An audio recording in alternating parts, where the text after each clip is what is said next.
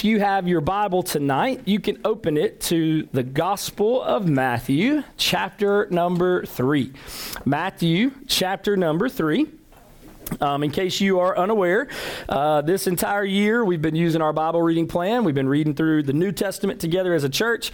And on Wednesdays in our midweek Bible study time, we've been taking a passage from our readings and we've been diving a little deeper into it just to kind of ask God what he might have for us through his word. And so we're going to continue to do that tonight. We have finished our readings in Revelation and everybody said, Amen. All right, so we finished up our time there, but now we have entered into the Gospel of Matthew.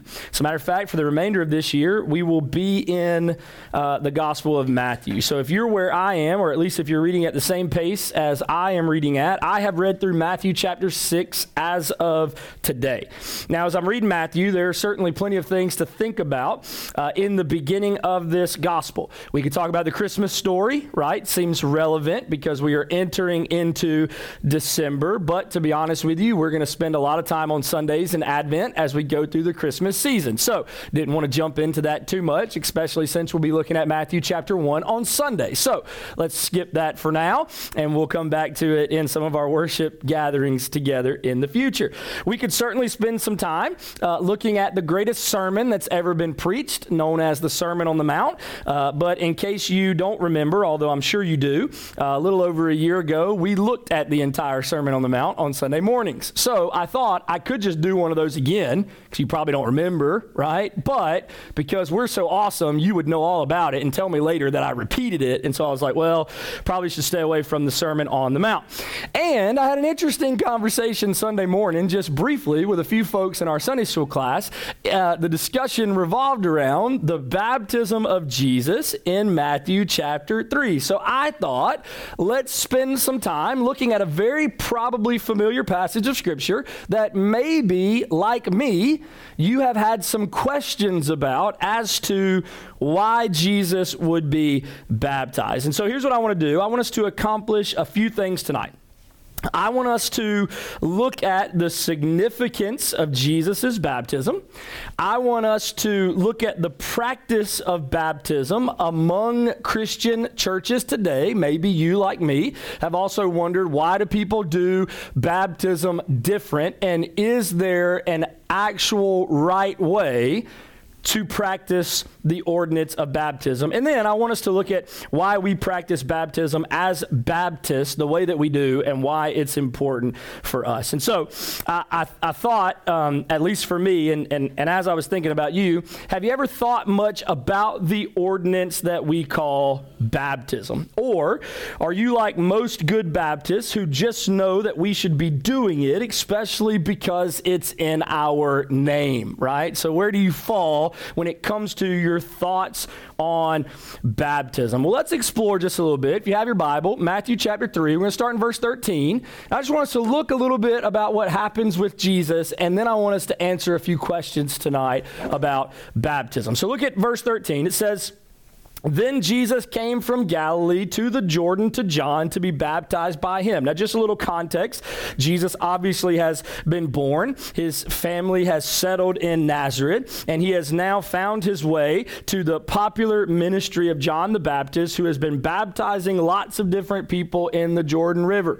We don't know a whole lot about the life of Jesus at this point. So from his birth to the time that he's about 30 years old, we are now encountering Jesus as a man about to begin his ministry. And when we do, we find that he came to John to be baptized by him. Now, what's significant about this initially is that Jesus purposefully goes to John to be baptized. He intentionally heads from Galilee to the Jordan in order to be baptized. He wasn't going to the Jordan just out of impulse.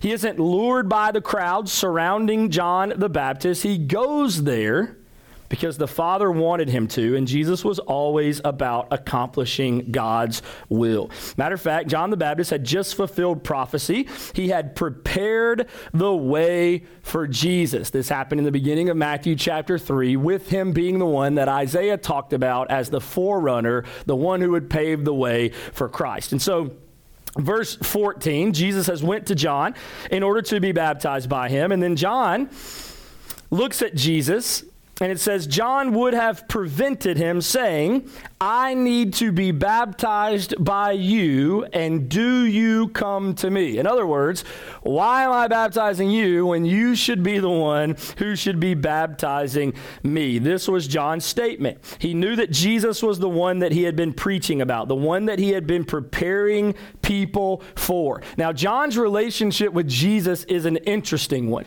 A lot of scholars oftentimes wonder, had John and Jesus met before this occasion? Now, maybe you say, Danny, why do they wonder this? Well, because they were family.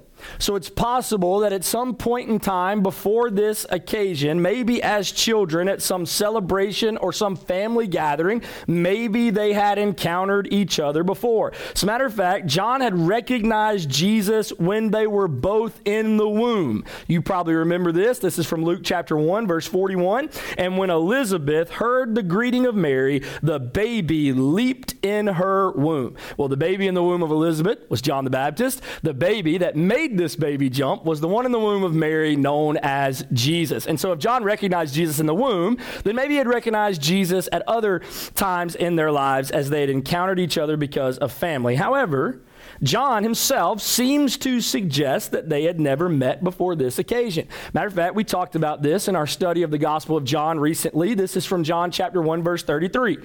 He said, I myself did not know him, talking about Jesus. But he who sent me to baptize with water said to me, he on whom you see the Spirit descend and remain, this is he who baptizes with the Holy Spirit. So apparently, the same way that God made John aware enough to jump in the womb, God has now made him aware of Jesus again at his baptism. He would know for sure that this is the Messiah when the Spirit descended on him, which we'll read about in just a moment. However, John knows even before that moment, whether we know if they encountered each other as kids or not, we know the recognition from the womb, but yet it seems as though he was not sure who he was as a man. Now, why would John the Baptist, a sinner, baptize the perfect Son of God? John makes clear that he knew that it was Jesus that needed to baptize him, not with water, but with the Spirit. As a matter of fact, here's what John the Baptist said in John chapter 3, verse 30. He said, he must increase, but I must decrease, right? Like John was not a fool. He knew the value of Jesus' life above his own. This is why he's wondering, why should I baptize you when you should be the one who baptizes me? Chuck Swindoll wrote this. He said, John's actions and words reveal his confusion and embarrassment. Why would the judge and king, the Son of God and Son of David, whose sandals John was not even worthy to remove, permit himself to be immersed by John in an act that represented consecration for repentant sinners? Why would this be taking place? Matter of fact, this moment reminds me of Peter when Jesus wanted to wash his feet. You may not remember this, but here was Peter's response in John chapter 13. Jesus said to him, what I am doing you do not understand now, but afterward you will understand. And then Peter said, this is the response I like, you shall never wash my feet. And Jesus answered him, if I do not wash you, you have no share with me. And then Peter's like, okay, well, I don't want that alternative, right? And so then Peter said to him, Lord, not my feet only, but also my hands and my head, right? He's having the same experience that John's having. Hey, if you got to wash me, Jesus, don't stop with my feet. I'm not the one who should be baptizing you. You should be baptizing me. But look at verse 15.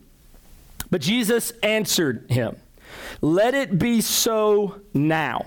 For thus it is fitting for us to fulfill all righteousness. And then he, John, consented to baptize Jesus. Now, these are the first words, by the way, of Jesus that are recorded in Matthew's gospel account. The word for let it be so means to leave. It means to abandon. As a matter of fact, the word has often been translated as forgive. The idea is Jesus wants John to abandon this idea that he can't baptize Jesus. He wants him to let go of that idea, let go of that thought, and allow Jesus to follow God in obedience. Now, the phrase, it is fitting for us to fulfill all righteousness, clearly, from this statement, this was something Jesus had to do in obedience to God. He needed to be baptized to, as Jesus says, fulfill all righteousness. Now look at verse 16. We're going to come back, by the way, to fill in some gaps. And when Jesus was baptized, immediately he went up from the water, and behold, the heavens were opened to him, and he saw the Spirit of God descending like a dove and coming to rest on him. I love what Herschel Hobbs writes about this moment. He says, so both John and Jesus went down into the water, and John buried the king in the waters of baptism. It's a beautiful symbol of what baptism is all about. The word baptized means to dip or to immerse. The word was used to describe a blacksmith tempering a piece of iron by plunging it into a bucket of cold water. It was used to describe a piece of cloth being dipped into a vat of dye. It was used to describe a ship that was sunken. This is the reason why we do not sprinkle with water, but yet we fully immerse ourselves when we are baptized. Now, when Jesus came up out of the water, by the way, that phrasing also gives us a picture of him being buried in the water, right? Can't see him. Comes up out of the water. It says the heavens were opened to him. Now, this may give us a hint that only Jesus saw the heavens opened, and only Jesus saw the Spirit of God descending like a dove. There doesn't seem to be any indication that anyone else saw what Jesus saw except for him and John the Baptist. However, the gospel accounts also record this moment. You can read it in Mark 1, you can read it in Luke 3, you can read it in John 1. All of them have the baptism of Jesus. Could be that John the Baptist or Jesus testified to this moment. As a matter of fact, in John chapter 1, verse 32, John tells us that Jesus testified to that moment. Or it could be that others saw this moment too, and that's why it's recorded in all the gospel accounts. Either way, the Spirit anoints Jesus for the ministry that is ahead. Now look at verse 17. And behold, a voice from heaven said, "This is my beloved Son, with whom I am well pleased." Now, once again, did everyone present hear the voice of God, or only John, or only Jesus, or only John and Jesus? Once again, we don't know if anyone else besides them heard and saw, but the Spirit anoints Jesus for the ministry ahead, and God announces Jesus as he's prepared to be the Savior of the world. This is the account of Jesus' baptism. Now, as we read this, or at least as I do, it leads me to ask a few questions about baptism. I hope it leads you to do the same. Let's begin our journey of questions. Number one, why did Jesus need to be baptized? Why, Danny, did Jesus need to be baptized? He's the Son of God. He's the creator of the world. He's God himself. Why would he be baptized? Well, John's baptism is described earlier in Matthew 3 as a baptism of repentance. Matthew chapter 3, verses 1 and 2, in those days, John the Baptist came preaching in the wilderness of Judea, "Repent, for the kingdom of heaven is at hand." Matthew chapter 3, verse 11, "I baptize you with water for repentance, but he who is coming after me is mightier than I, whose sandals I am not worthy to carry. He will baptize you with the Holy Spirit and fire." Obviously, his baptism was one of repentance. Well, maybe you would ask, did Jesus need to repent? Of course, Jesus did not need to repent. He is perfect in all that he did and all that he does. He is sinless then, now, and forevermore. Well, did Jesus need to set an example for us? Well, the short answer is no. Of course he does. He sets a lot of standards for us, right? But his main purpose in baptism was not just to set a standard for us. There's more to his baptism than simply setting up an example for each of us. Well, did Jesus need to be filled with the Holy Spirit? My response to you once again would be, of course not. Jesus has always been filled with the Spirit. The Father, the Son, and the Spirit are one. We believe this as we believe in the doctrine of the Trinity. Though they are different, they are one. Danny, how does that work? I do not know, but it is everywhere in the Bible. So if Jesus and the Spirit are one, then certainly he doesn't need to be filled with the Spirit. Even more so, proven by all of their involvement in this text as Jesus is about to begin his public ministry. So if none of these are why Jesus needs to be baptized, then why? Well, look back at Matthew chapter 3, verse 15. Let me show you something. Jesus answered him. Remember, John didn't want to baptize him. Why would I baptize you? You should be baptizing me. Jesus gives us the answer to why he must be baptized. Here's what he said. Let it be so now, for thus it is fitting for us to fulfill all righteousness. And then what does John do? Okay, you're Jesus, whatever you say, right? By the way, this he consented probably should be a description of our lives every time Jesus tells us something too. Amen, right? And so John does what Jesus says. Jesus gives us the reason for his baptism. There it is, to fulfill all righteousness. Well, Danny, what do you mean? Well, certainly the word righteousness refers to God's standard or what he requires from us, right? His righteousness is far beyond our righteousness. He has a goodness, a perfection, a standard that is well beyond our own, and certainly righteousness talks about that standard. But righteousness often refers as well to God's work in empowering his followers to achieve the righteousness that he requires. You say, Danny, what do you mean? God's standard is well above our own. Guess what that means? We can never achieve it. So if we can't achieve it, how can we have it? Well, the answer is simple. Jesus provides his righteousness to you and to me. The Apostle Paul speaks to the work of God in creating righteousness in us in Philippians chapter 2, verses 12 through 13. Listen to what he wrote. Therefore, my beloved, as you have always obeyed, so now, not only as in my presence, but much more in my absence, work out your own salvation with fear and trembling. Listen to this. For it is God who works in you, both to will and to work for his good pleasure. Are you doing the work?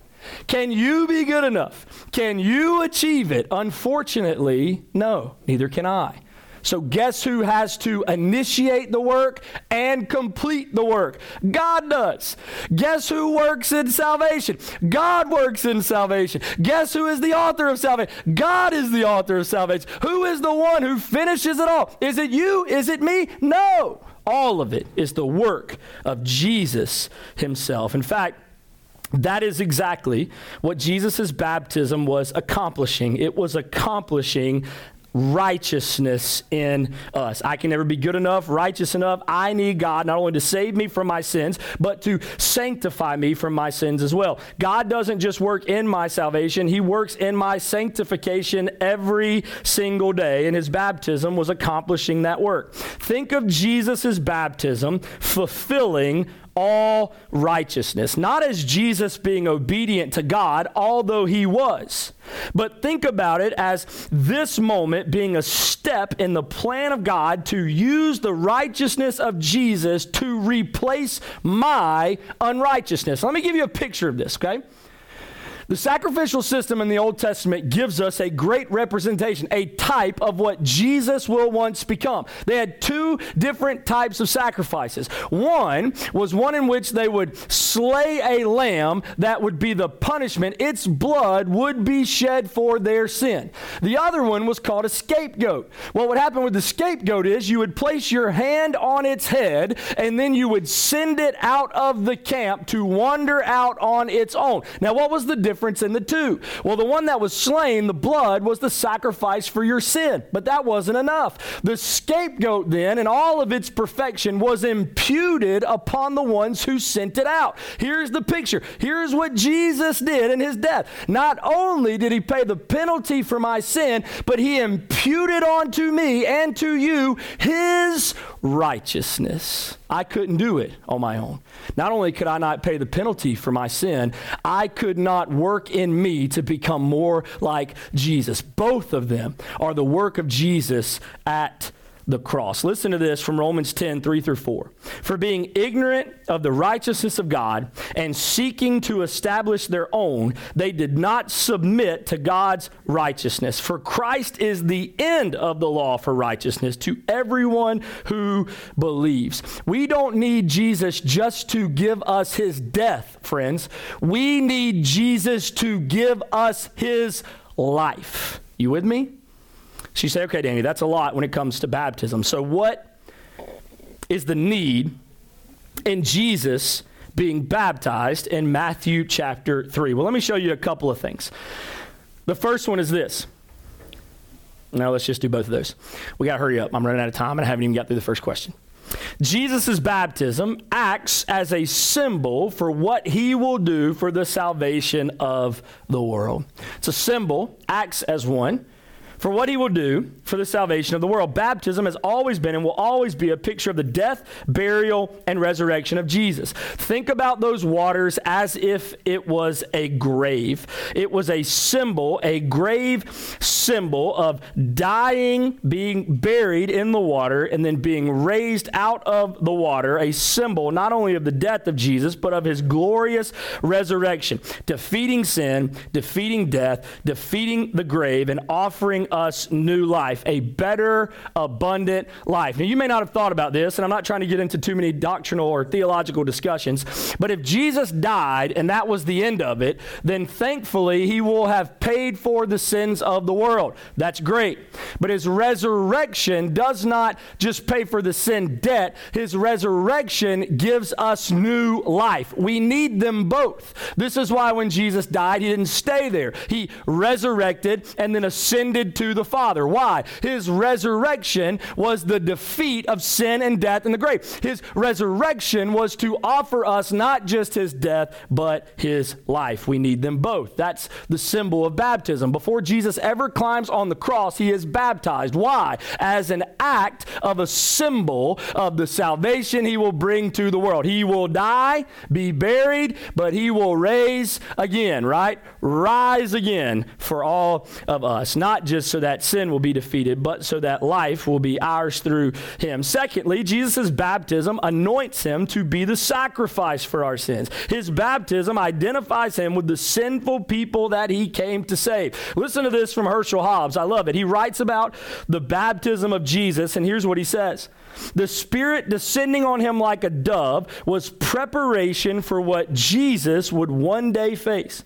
He was being anointed as a king. He was being anointed as he wasn't being anointed as a king, I apologize. He was being anointed as a sacrifice for the sins of the world. Oftentimes, people mistake this moment with him being filled with the Spirit. However, like priests, kings, and prophets in the Old Testament, Jesus was not being filled. He was being anointed for the ministry that was to come. What was the ministry to come? It was his sacrifice for the sins of the world. Let me show you this last one. Jesus' baptism announces to the world that the Messiah has come. John the Baptist's purpose was to pave the way for the coming king, the one who would bring salvation to the world. By being baptized by John the Baptist, God was proving to the world that Jesus was the king that they had been waiting for. He moved from the messenger to the Messiah, and Jesus is that Messiah. As a matter of fact, John the Baptist told us this himself in John chapter 1, verse 31. Here's what he said. But for this purpose, I came baptizing with water. Why? That he might be revealed to Israel. So you say, Danny, why would Jesus need to be baptized? Well, his baptism was an act. It was a symbol for what he will do for the salvation of the world. It anointed him to be the sacrifice for our sins, and it announced him to the world that he was the Messiah they had been waiting for. I love the moment of God's voice pronouncing down on his son, "This is my son with whom I am well pleased." I read a lot about why the Spirit descended on him like a dove, why the Father announced this from heaven, and even if no one else heard it, why would this be the proclamation, the declaration over Jesus? You know what I read a lot about? What Jesus will soon undertake after this moment, his ministry, the healings, the works that he would do, the criticism he would take, the eventual death on the cross. Everyone I read about said how terrifying, how hard, how difficult his road was ahead. His baptism, not just the Spirit anointing him to be the sacrifice that he would be, but his Father announcing his great pleasure in him. All of this would be the encouragement needed for Jesus to carry out the task that no one else could do. It was all preparing the way for what Jesus would eventually do when he died on the cross for our sins. Listen, the cross is when Jesus saved me from my unrighteousness. The resurrection is when Jesus gave me his righteousness to now walk in his way and not my own. I don't just need his death, I need his life. You know what baptism was? A picture of both. It was preparing the way for what Jesus would eventually do. All right, let's go quick because the first two are very long. The last ones are not. All right, so let's hurry up. I got not much time. Second question that I thought about as I was reading through the baptism of Jesus. What is the purpose of baptism? Jesus obviously didn't need repentance, but certainly we do. Jesus obviously didn't need to be cleansed from sin. His was a picture of what would one day come, but we certainly do. And so I want to present to you, as quickly as I can, three primary views about the purpose of baptism. I could give you just mine, but I'd really love for you to wrestle with Scripture and see where you land as you think about what baptism means to the Christian faith. Here is the first one. Baptism is salvation. This is a primary view of the purpose of baptism. This is also known as baptismal regeneration. This view is held primarily by the Catholic Church. Catholics believe that faith can be given to people from the church or it can be given to people from their family. In this sense, infants can be saved through baptism because the church has accomplished faith for them or their family has passed their faith on to the child. This is why it's important to be baptized as an infant. The sooner you can be baptized or saved in their minds, the better. Catholics claim lots of passages of Scripture, by the way, where Jesus extends healing grace to people based on the faith of others. In your outline, I've given you all of these verses. You say, Danny, did Catholics make this up? Is this some crazy belief? Is this something weird? Well, in my opinion, it is weird, okay? That's one thing, and we'll talk about that in a second. But they did not just pull this out of the air. They have scriptural references in their interpretation of why they link baptism with salvation, why they think a family's faith can be imparted into a child, why they believe other people can impart faith into someone's life. They give examples of other people's faith being the reason why Jesus healed people in the Gospels. They use examples like the Old Testament where God spared the firstborn child in Egypt based on the faith of the parents who put the blood of the lamb on their doorpost at the first Passover. Those kids had no idea what to do, but they were passed over. Why? Because their families made that decision on their behalf. Because all people are born into sin, babies need to be baptized to go to heaven if they die. Catholics believe unbaptized babies go to a purgatory-like place instead of heaven. It's also very works-based through what they call the sacraments. By the way, this is not the only works-based part of salvation. There are many sacraments within the Catholic Church. Now, why do Baptists not believe this about baptism? Well, I don't have time to read all of it because we have to hurry up, but if you were to look at Ephesians chapter 2, verses 4 through 9, you would discover something very simple. I will highlight it by reading verse number 8. You ready? For by grace you have been saved through faith. And this is not your own doing. It is the gift of God, not a result of works, so that no one may boast. You say, Danny, why do we believe baptism does not equal salvation? Why do we believe infants should not be baptized? Well, because baptism happens as a response to grace through faith, and it cannot be worked out on your own. You're not saved because you choose to be baptized. Salvation is not yours to complete, to initiate, to have any part in, other than to receive by the grace of Jesus Christ. Also, 1 Peter chapter 3, we won't read it, but clearly a representation of how it's not an outward thing that is done, but yet an inward salvation brought about not by you and me, but by Jesus. However, baptism as salvation is a very popular notion or thought about what baptism is. Let's hurry up. Second one, primary view of baptism, is that though baptism is not salvation, it is a necessary step in salvation. In other words, you are not completely saved until you are baptized. Now, there are a lot of different churches that believe this, or denominations that believe this. Lutherans, Methodists, Episcopalian, Presbyterian. Church of Christ believes this, although some people would put Church of Christ in the first category. I would not, but some would. I'm not Church of Christ, by the way, so I'm not an expert on their theology or doctrines, but I would say they fit into the necessary necessary step in salvation. Many denominations believe that baptism has replaced the Old Testament version of circumcision as a sign and seal of our covenant relationship with God. It is required not alone for salvation, but for the benefits of salvation to take place. In other words, salvation is incomplete without baptism.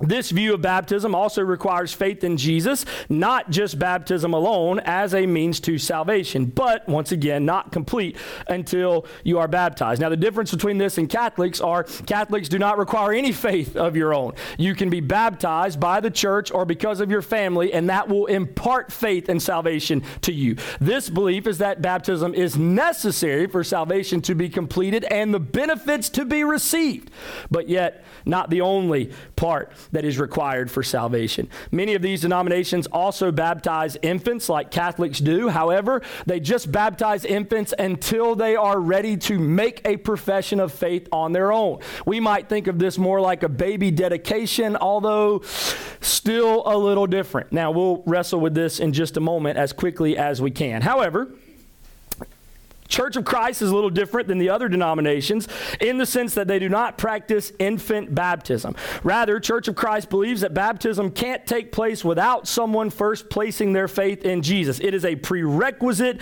to baptism, therefore infants cannot do it. Yet, faith in Jesus isn't completed unto salvation until baptism takes place. It is essential to salvation. Now, there are tons of verses that I've given you in your outline. You can look at some of that on your own and wrestle with where you think baptism fits into our experience or our receiving of salvation. But I want to read you this quote. This is from Dan Chambers in his book, Churches in the Shape of Scripture. He is an advocate for this type of baptism, this view. Here's what he wrote. Baptism is the time and place that God forgives and saves.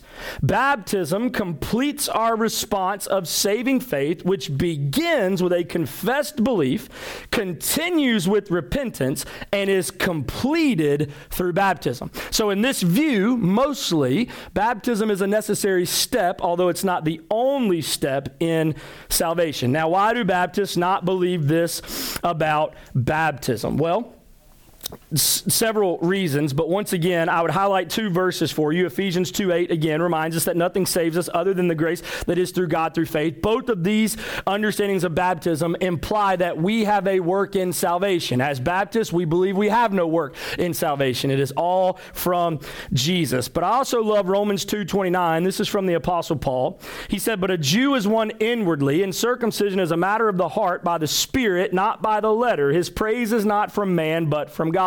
So for those who believe this is a new circumcision or a part in which we play in the covenant relationship of God being completed through an act of our own, Paul says it has nothing to do with an outward act. It all has to do with an inward change that God brings about in salvation. Okay, this leads us to the last one. Baptism, third primary view, is a symbol of salvation. It's a symbol of salvation. This, of course, as many of you know, is the Baptist view of baptism. It is primarily different than any other denomination or view that we've mentioned. Baptists believe that baptism is important because Jesus commands it. However, it's important as a symbol of salvation, not as a step or as salvation itself. This is most commonly referred to, probably in our vernacular, as believers' baptism. Once someone has placed their faith in Jesus, they follow in obedience through baptism as an outward symbol of an inward change. Now listen, there are tons of scriptures on this. I don't have time to read them as well, but Romans chapter 3, 21 through 26, beautiful passage on what salvation looks like, how God gives us his righteousness because of our faith by his grace. That is how salvation is worked out, not by baptism. The Baptist faith and message, I think I have it in the wrong spot. There it is. We'll come back. Here's what our statement of faith says. Christian baptism is the immersion of a believer in water in the name of the Father, the Son, and the Holy Spirit. It is an act of obedience symbolizing the believer's faith in a crucified, buried, and risen Savior. The believer's death to sin, the burial of the old life, and the resurrection to walk in newness of life in Christ Jesus. It is a testimony to his faith in the final resurrection of the dead. Listen, there are plenty of scriptures in Acts, there are plenty in Romans, plenty in Galatians, all of them pointing to the fact that baptism in the New Testament church only happened once someone placed their faith in Jesus. Once they were saved, right? For by grace you have been saved through faith. This is not of your own doing. It is the gift of God. Then they were baptized. The only thing we need to be saved is grace through faith, not grace through faith plus something else. This is the major differences in the doctrine of baptism. Lots of other denominations believe that you have a part in it. Baptists, we believe that it is all done by Jesus. All right, let's move to question number 3, just kind of quickly. Who should be baptized? We covered this a little bit already. Infant baptism, believer's baptism, those are the 2 primary responses. Now, I do want to take a second here because I want you to think about something. I want to stir the pot a little bit. For those of you who think, Danny, this infant baptism thing is crazy. Why would anybody believe this? Well, let me help you understand why this is such a wrestling understanding of Scripture for so many people. You've heard of something talked about before, probably known as the age of accountability. Have you heard this? Right? We refer to that as the moment that someone can believe in Jesus and is rightly held accountable to place their faith in Christ. Well, what do you do until that point in time? What do you do until someone reaches the age of accountability? Are they spared already? Well, that's difficult if you believe the only way to heaven is through faith in Jesus. If you believe that's the only way to heaven, then what happens to people who have not placed their faith in Jesus? Yes, I'm talking about a baby. Yes, I'm talking about a child that dies prematurely. I'm talking about someone with maybe a mental handicap who will never get to the point where they fully understand what it means to be a believer in Jesus. Never gets to a point where they reach the age of accountability. They may never be able to receive believers' baptism. What do you do in that case? Well, this is why a lot of denominations believe in infant baptism. They would say that spares them, saves them until they're able to come to their own knowledge of saving faith. And if that never happens, then that's okay. They were baptized, and that will be the way that they get to heaven. Now listen, I'm not a proponent of infant baptism, but I am telling you, for those of you who think that is ludicrous, that is crazy, why would they ever believe that? Well, there are lots of other doctrines that play into what you might think about baptism. And if you think it has a part in sparing you from sin until you're able to be accountable on your own, then this might be a response that you would have. I will let you wrestle with that on your own. We don't have time. All right, let me show you the 4th thing. How should we be baptized? We touched on this already as well. Should we sprinkle a little bit on your head, or should we immerse? The word used for Jesus being baptized certainly means immersion. However, there seems to be occasions in the New Testament where full immersion seems hard to imagine possible. Let me give you a couple of examples. Did the Philippian jailer leave his post in prison in order to be baptized? Probably not. So did they bring some type of water or sufficient water for him to be sprinkled or whatever that might look like? Or did Paul leave Ananias to find sufficient water? Probably not. Was water brought to Cornelius' house for baptism? Also, probably not. I wouldn't get too concerned about the way in which someone is baptized as much as I would as to why they are baptized. And so let me just stress before we move on to the last point, there are certainly some differences in the way that denominations practice baptism. However, I would say for the most part, as long as the baptism is believer's baptism, faith placed in Jesus, followed by baptism as a commitment to our walk with Christ, then I think we are in good company. I wouldn't argue too much about when someone is baptized or if they were sprinkled or if they were immersed. Not as important as to why they are baptized. Now, I want to wrap this up because we've looked at a lot of information about baptism, and to be honest, we could spend several nights looking at the different views of baptism and why it's important. However, what does all of this actually mean for us? Well, all of this leads to one final question about baptism. If it's a symbol of my relationship with Jesus and doesn't have an effect on my salvation, then we have to ask ourselves this: why is baptism important for us today? Well, let me give you a couple of reasons just to wrap all of our discussion up for tonight. First of all, baptism is a symbol of salvation. Jesus died for our sins. Baptism is a beautiful picture of the sacrifice Jesus made to pay our sin debt. Listen to this from Colossians chapter 2, verse 12. Having been buried with him in baptism, in which you were also raised with him through faith in the powerful working of God who raised him from the dead. Listen, when we get baptized, we are able to give a testimony of the death, burial, and resurrection of Jesus. The water acts like a grave. We are placed in the water, dying to our old lives, and when we come out of the water, we're identified with Jesus in his resurrection. Have you received his free gift of salvation? If so, have you been baptized? If you answer no to either of these questions, then certainly we should talk tonight before you leave. Baptism is a symbol of salvation. Secondly, listen, baptism is a symbol of separation. We died to our old lives and have been raised to life in Jesus. Listen to this from Romans chapter 6. Do you not know that all of us who have been baptized into Christ Jesus were baptized into his death? We were buried, therefore, with him by baptism into death, in order that, just as Christ was raised from the dead by the glory of the Father, we too might walk in newness of life. We are no longer the old sinful person we once were. We now belong to Jesus. Have you been living like Jesus, separated from the old life? Baptism is a symbol of salvation. It's a symbol of separation. Also, thirdly, listen to me, baptism is a symbol of structure. We're baptized into the church, lowercase c, and into the church, capital C. We need relationships for growth to become more like Jesus. When we're baptized, we're testifying to our faith in Christ, but we're also committing ourselves to a local body of believers. Baptism into the church means we're committing to being held accountable by a group of like-minded people, a family, so that we can become more like Jesus. Though this isn't specifically mentioned in the New Testament, the Great Commission explains that making disciples happens through salvation. It happens through baptism. It happens through teaching. And how can this happen outside of a community of believers? But I also want to show you this. Baptism is a symbol of salvation, a symbol of separation, a symbol of structure, but also baptism is a symbol of service. We've been given a new life to live in service to Jesus. That life includes obedience to all that Christ commands, including his command to make disciples, baptizing them in the name of the Father, of the Son, and of the Holy Spirit, and teaching them all that he has commanded. Galatians 2:20 says, I have been crucified with Christ. It is no longer I who live, but Christ who lives in me. And the life I now live in the flesh, I live by faith in the Son of God who loved me and gave himself for me.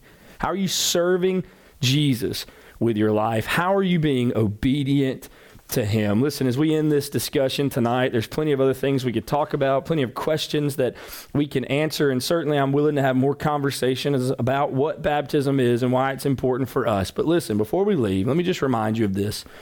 Don't just shrug off baptism like it's not important in the life of a believer. It's very important because of what baptism symbolizes. It symbolizes our commitment to Christ, our commitment to his commission, and our commitment to his church. Friends, baptism is important in our walk with Jesus.